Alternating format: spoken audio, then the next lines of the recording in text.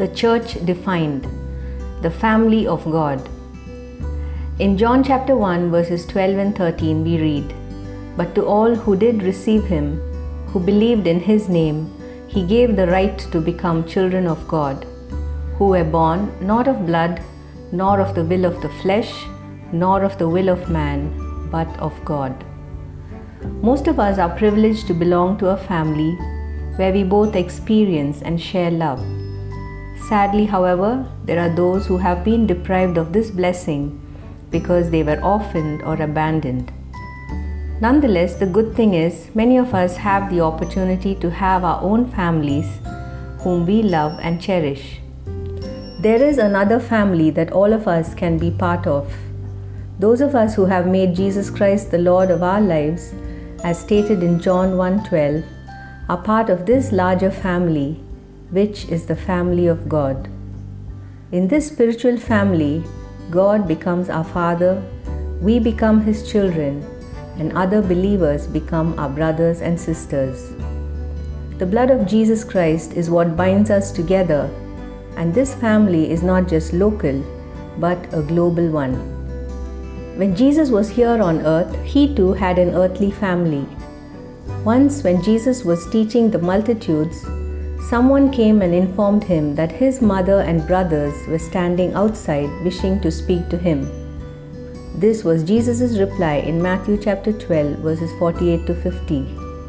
But he answered and said to the one who told him, "Who is my mother and who are my brothers?"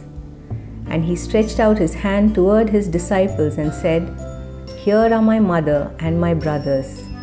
For whoever does the will of my Father in heaven is my brother and sister and mother."